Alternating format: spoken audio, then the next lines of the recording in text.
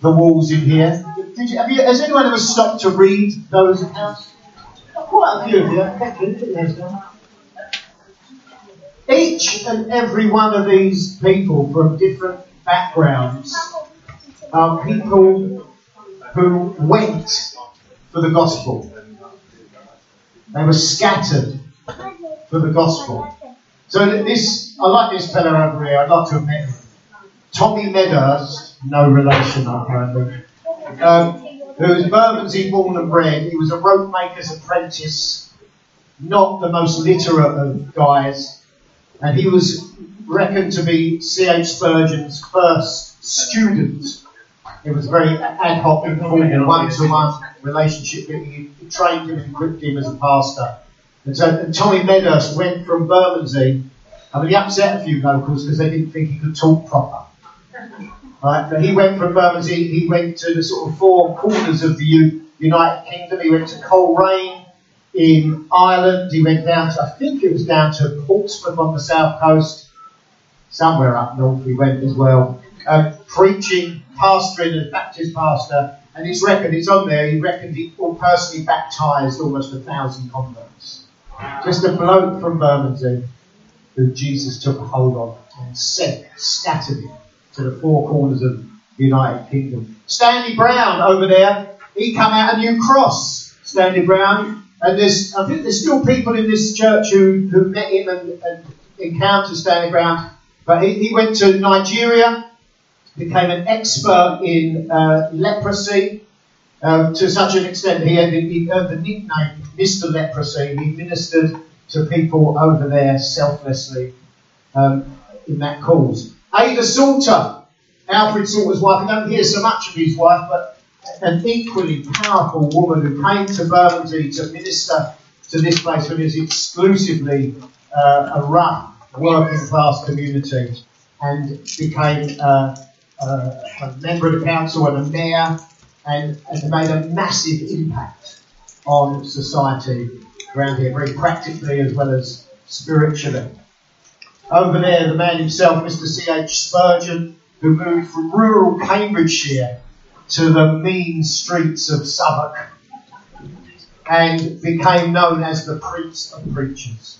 I still read his work today. People still devour his sermons today. A mighty man of God, sent from rural Cambridgeshire in Victorian times to this place.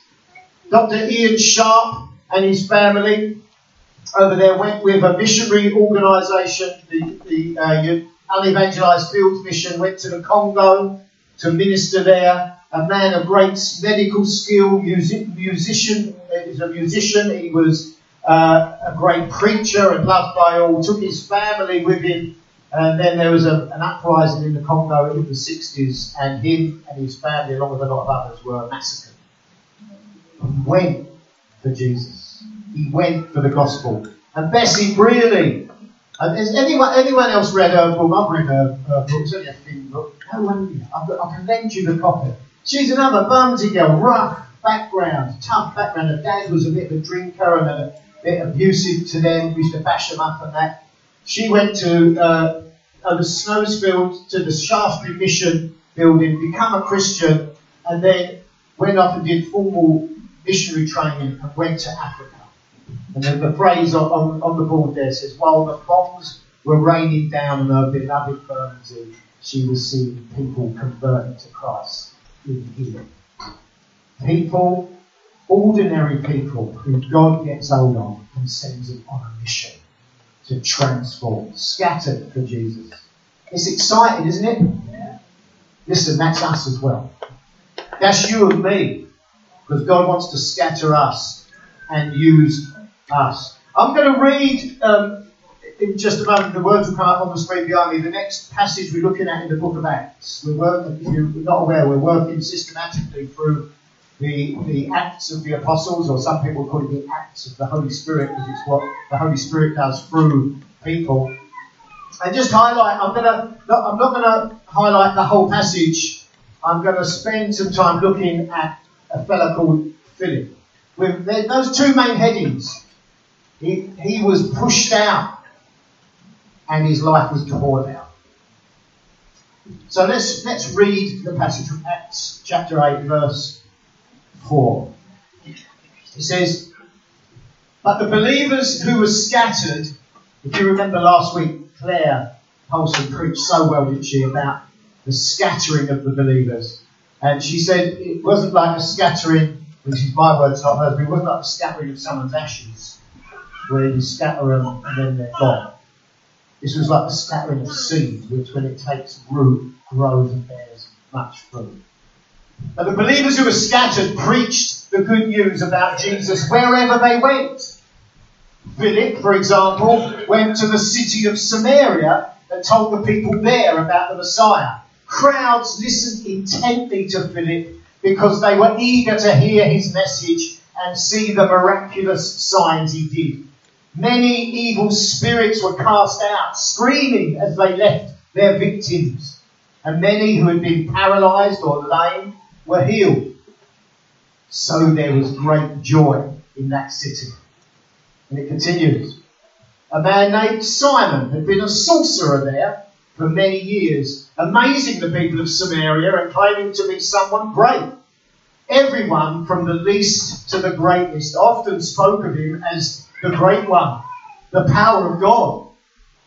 They listened closely to him because for a long time it astonished them with his magic.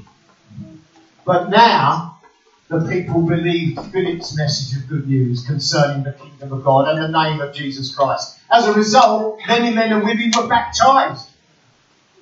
Then Simon himself believed and was baptized. He began following Philip wherever he went, and he was amazed by the signs and great miracles Philip performed. When the apostles in Jerusalem heard that the people of Samaria had accepted God's message, they sent Peter and John there. As soon as they arrived, they prayed for these new believers to receive the Holy Spirit. The Holy Spirit had not yet come upon any of them, for they had only been baptized in the name of the Lord Jesus. Then Peter and John laid their hands upon these believers and they received the Holy Spirit. When Simon saw that the Spirit was given when the apostles laid their hands on people, he offered them money to buy the power.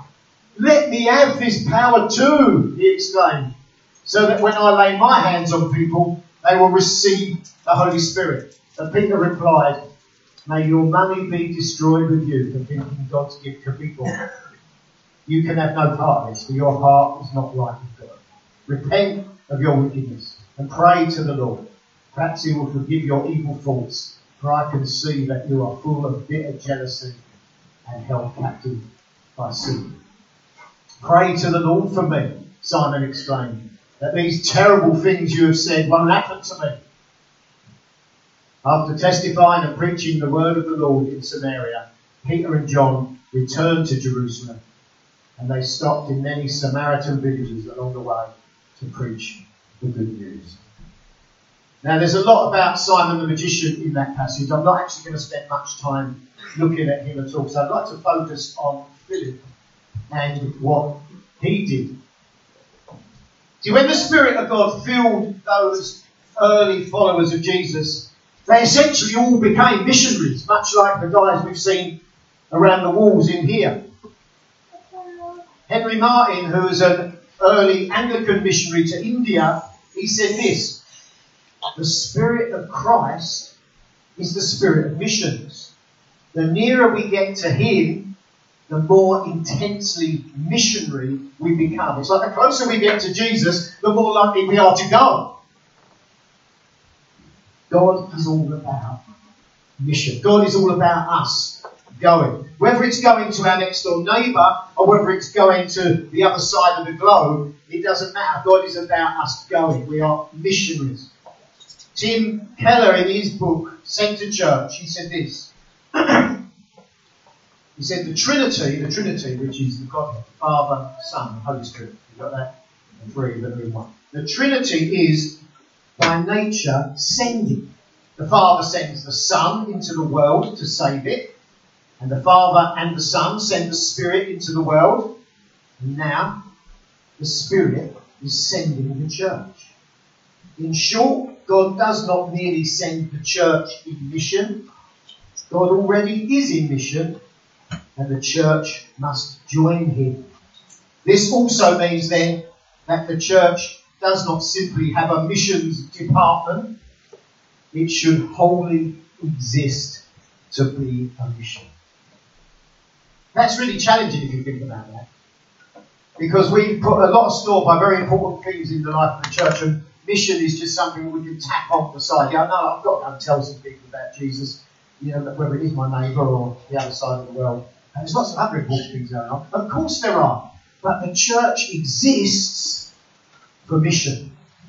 We do all those other things to make us strong and mature and fit and healthy and kind and loving and generous and all the stuff because of the mission. There's a purpose to it. So like I said right at the beginning, there's two phases I'm going to look at. We are pushed out and poured out. First, pushed out. We're pushed out. The reason I chose the word push because it iterates with poured. But scattered. This we read last week. The believers who were scattered, pushed out, preached the good news about Jesus wherever they went. Persecution pushes these believers in the book of Acts out of Jerusalem, out of their comfort zone. The scattering of the believers resulted in the gospel being scattered further and further. Warren Wiersbe, the author and theology professor, he said this: persecution does to the church what the wind does to sea. It scatters it and only produces a greater harvest. Now, I'm not going to preach that we pray for persecution. But the point here is the church was scattered. The church were pushed out. They were having a good time in Jerusalem. Everything was going really good, actually. You only have to read those early chapters in the book of Acts. But they needed to be pushed out. They needed to go to fulfill prophecy, actually. At the beginning of chapter 8, we read that all the believers except the apostles left Jerusalem. It was the ordinary people in the midst of severe persecution and hardship, having to leave homes and family and jobs and church and community. Everything that you sort of hold dear, everything you put your trust in, everything that was good for you. And yet persecution came and God scattered them. You think, what's that about? I was having a really good time. The church is growing, the sick are being healed, those apostles preaching fantastic sermons. The sun is shining, ain't it? And God says, go. He scatters them. It must have been tough. And you could have excused them, for not sharing the good news. As Claire put it so well last time, not preaching the gospel. As soon as you say they were preaching the gospel wherever they went, you think, well, I can't preach. Now, they weren't preaching 3-point sermons stood on a soapbox on a street corner of a city in Samaria or wherever it was.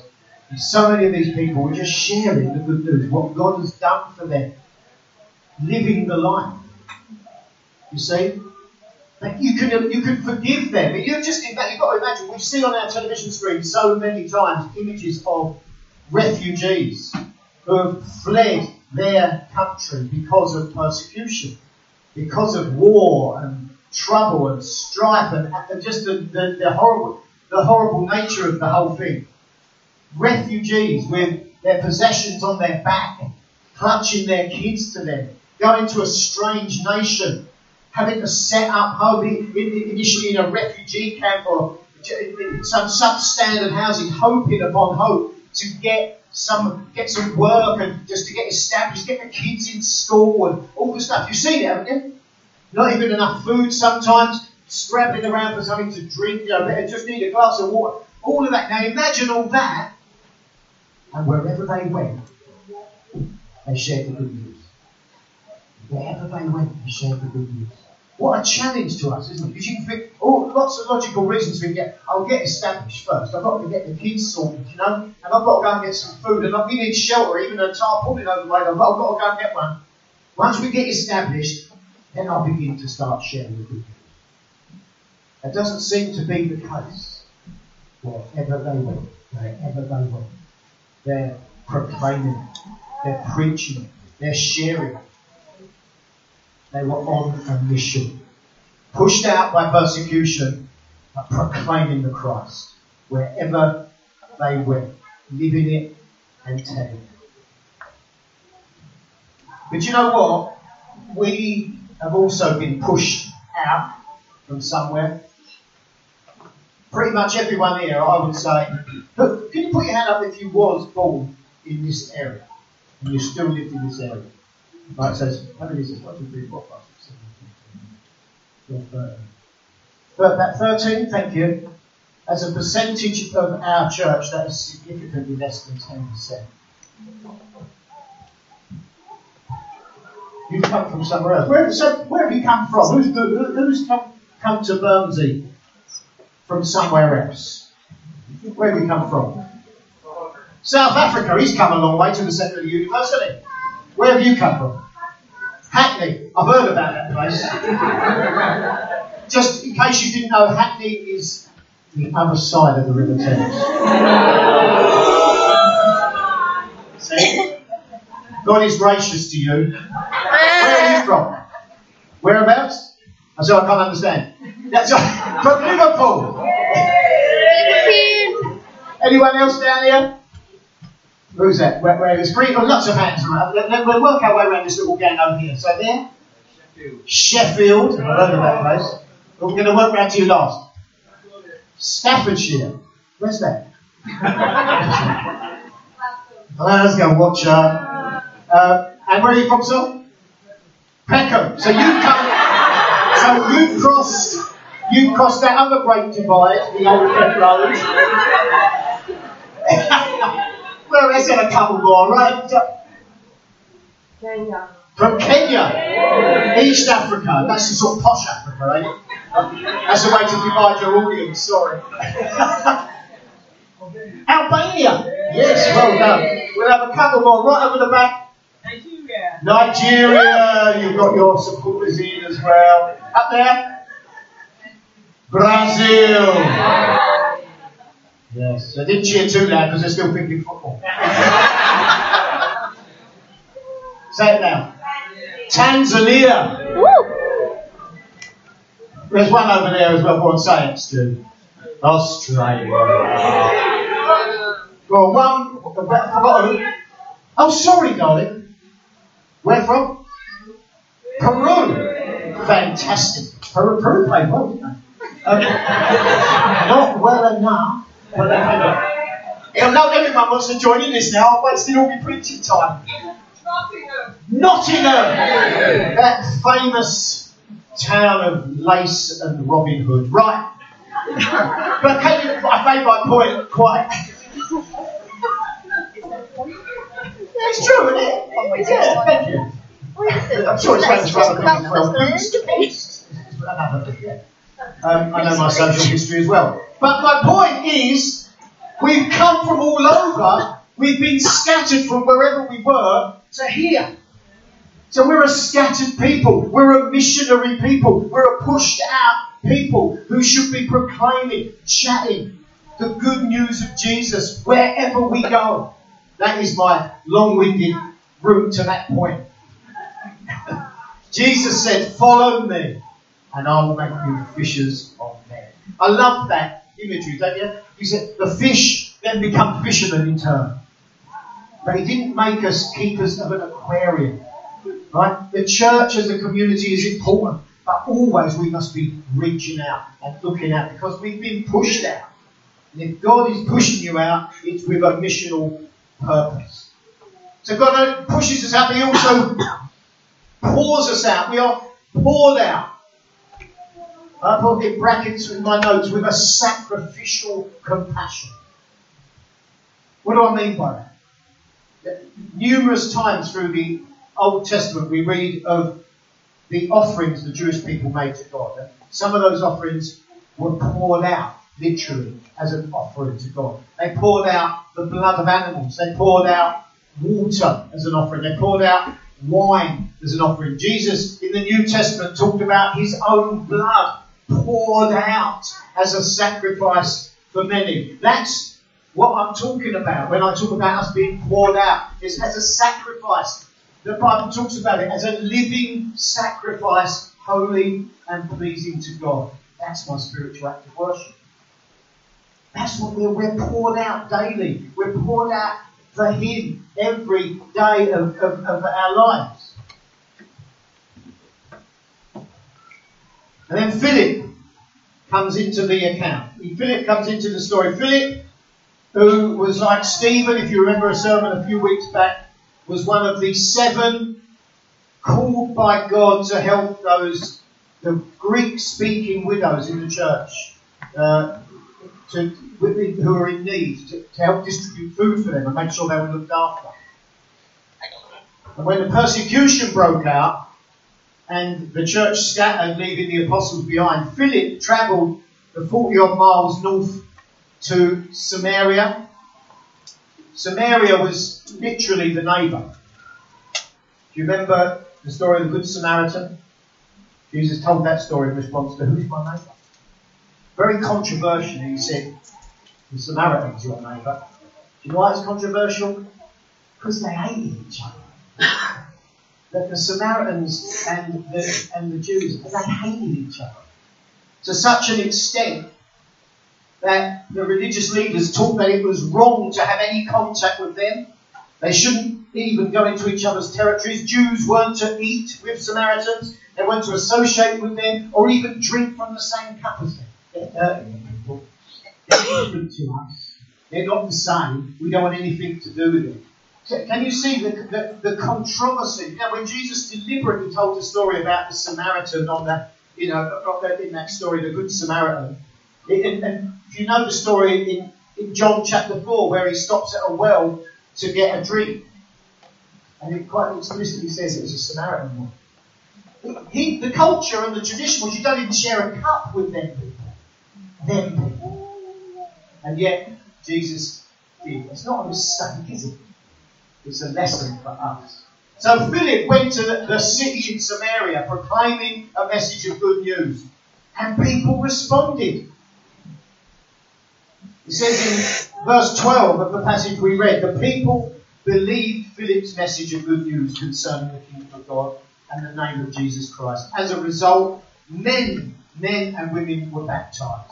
The people responded not just to his words, because he was proclaiming it, but also to his actions. But he also addressed deep spiritual needs. In fact, we heard the story of demons screaming and leaving people as Philip proclaimed the Christ. I mean, there's supernatural stuff going on. Demons fleeing. He met physical needs. People were physically healed as he proclaimed the good news. Because this is holistic, and it's the whole thing. It's like, I'm going to speak good news, I'm going to proclaim good news as you're healed in the body, I'm going to proclaim good news as demons flee, as you're healed in that way. And the other thing that proclaims the gospel so effectively, as Philip is in Samaria, is he was breaking down the barriers of culture and race. I can't stress the difference. If we just read this stuff, yeah, you went to Samaria and preached the gospel. This was like, they're the baddies, they're the enemy. We don't like them people. Well, we want to tell them about Jesus. And yet Philip's gone there. And he's proclaimed it. And they're responding to the good news. Right? It's like a separation, almost an apartheid. And Philip was having none of it.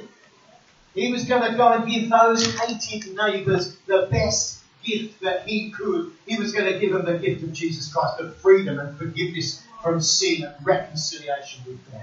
It's for all people, not a select few. It's for our enemies. It's so tough, that, isn't it? Now, Philip was obviously a Jew as well, an ex-Jew, you could argue. There must have been some racial reconciliation going on for him too. He's got to address this stuff because these things are so deep in us, aren't they? They're so deep-seated, it's just what you grow up with, and generations have grown up with. We hate them Samaritans. They're horrible. They smell. They eat funny food. They're different from us. That's just in them, right? So Philip has gone down there and he's proclaiming the Christ to them. It must have been a challenge for him. But what a powerful witness. And if you switch it around, those Samaritans say, "Is that Philip from Jerusalem? He's actually all right. No, he's really nice. Have you heard what he said? And my nan got healed. She was lame and she can walk now. They're not so bad then, you know." The word's got round. Word has got round that city. What a powerful witness. But let me just say, here at City Hope, we've come a long way with our class and cultural diversity. And I would go as far as to say, as a church, we are pioneers in that area. And I've preached in lots of churches around the nation, the nations actually over the years. I've never quite encountered a church, I've never quite encountered a church as happily diverse as we are. Right? Which is great, isn't it? By the grace of God. We have that. But let's continue to allow the gospel to encourage us. Allow the gospel to encourage us to give up our rights to eat and talk with only people we're comfortable with. Right? The gospel breaks down barriers that make people friends who would otherwise hate each other. And that's what was happening in Samaria. So we have to keep working at it. Let's not rest on our laurels with it. I heard somebody recently just say we need to stretch, right? To be prepared to forgive each other's cultural mishaps, right? Understand a little bit. They don't mean it. I know they said it or did it. You know, when they didn't offer you a free-course meal the moment you walked in their house, they weren't insulting you. They didn't mean to do that. I know it might be in your country. Do you understand what I'm saying? It's because we're all one new man in Christ. Let's stretch a little bit. Let's understand. Let's forgive. Let's accept. Let's teach one another. Let's work at it. And as we do that, we will speak the gospel to the communities around us. Because nowhere else will you see this. Governments want to make it happen, and they can't. Because it's not going to happen outside of Jesus Christ.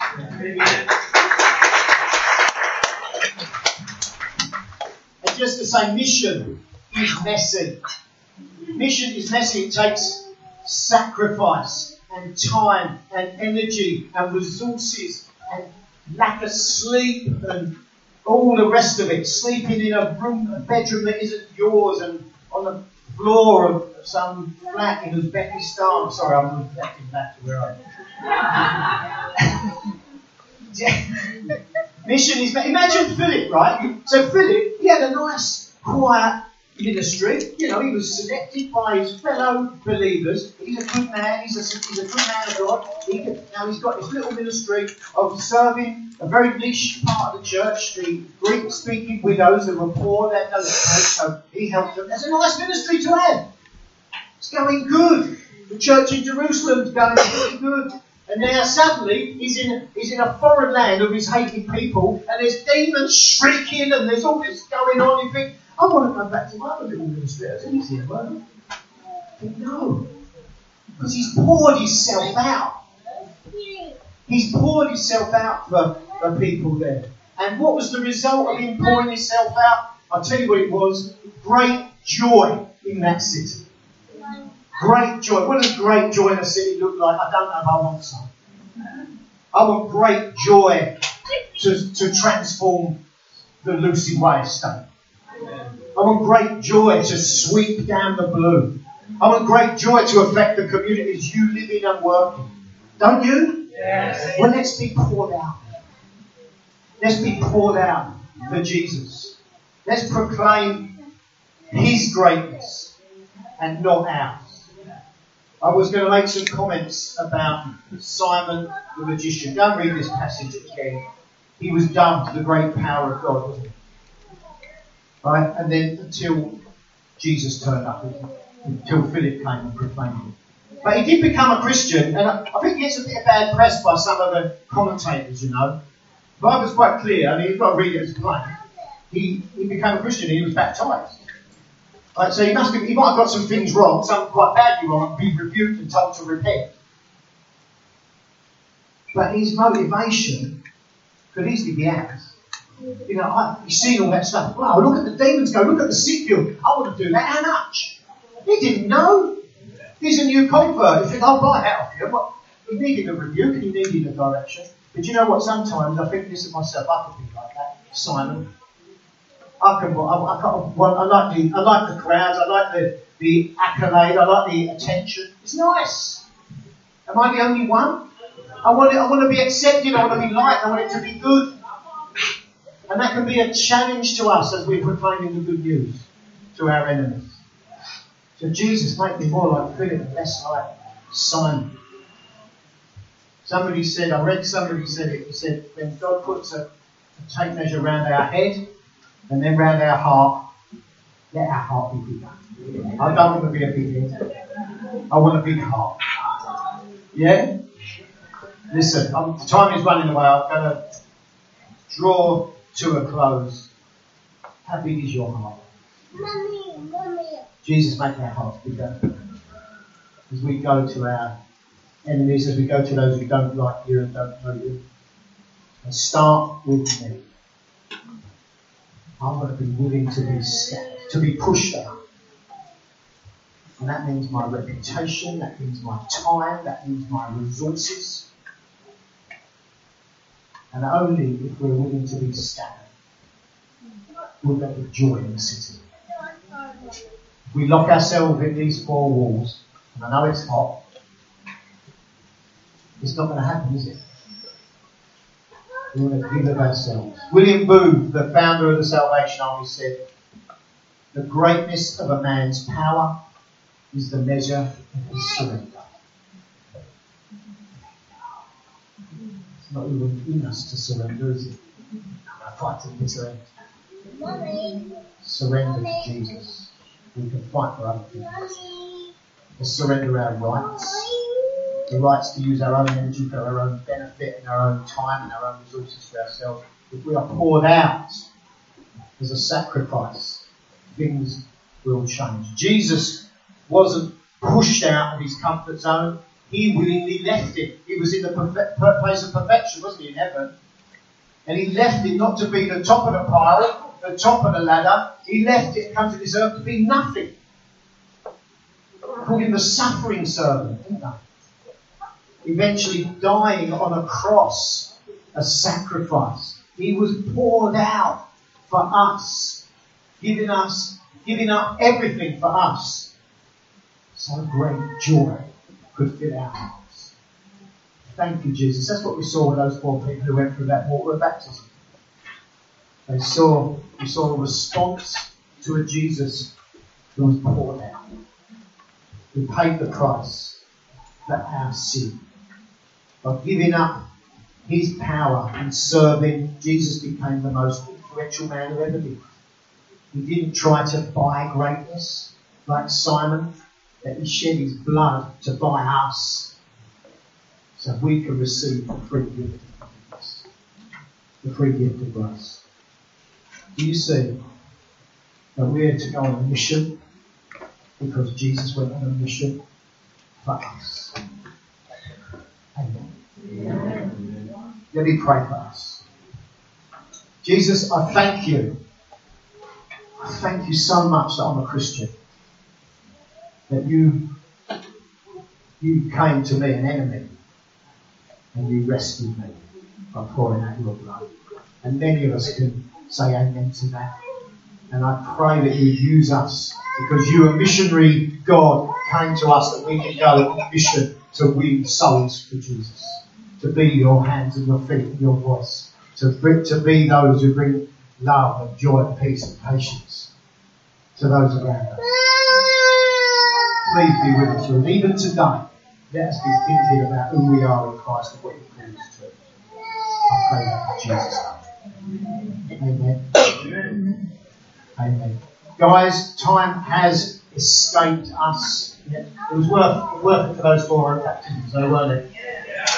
Please, as you pick up your children, say thank you.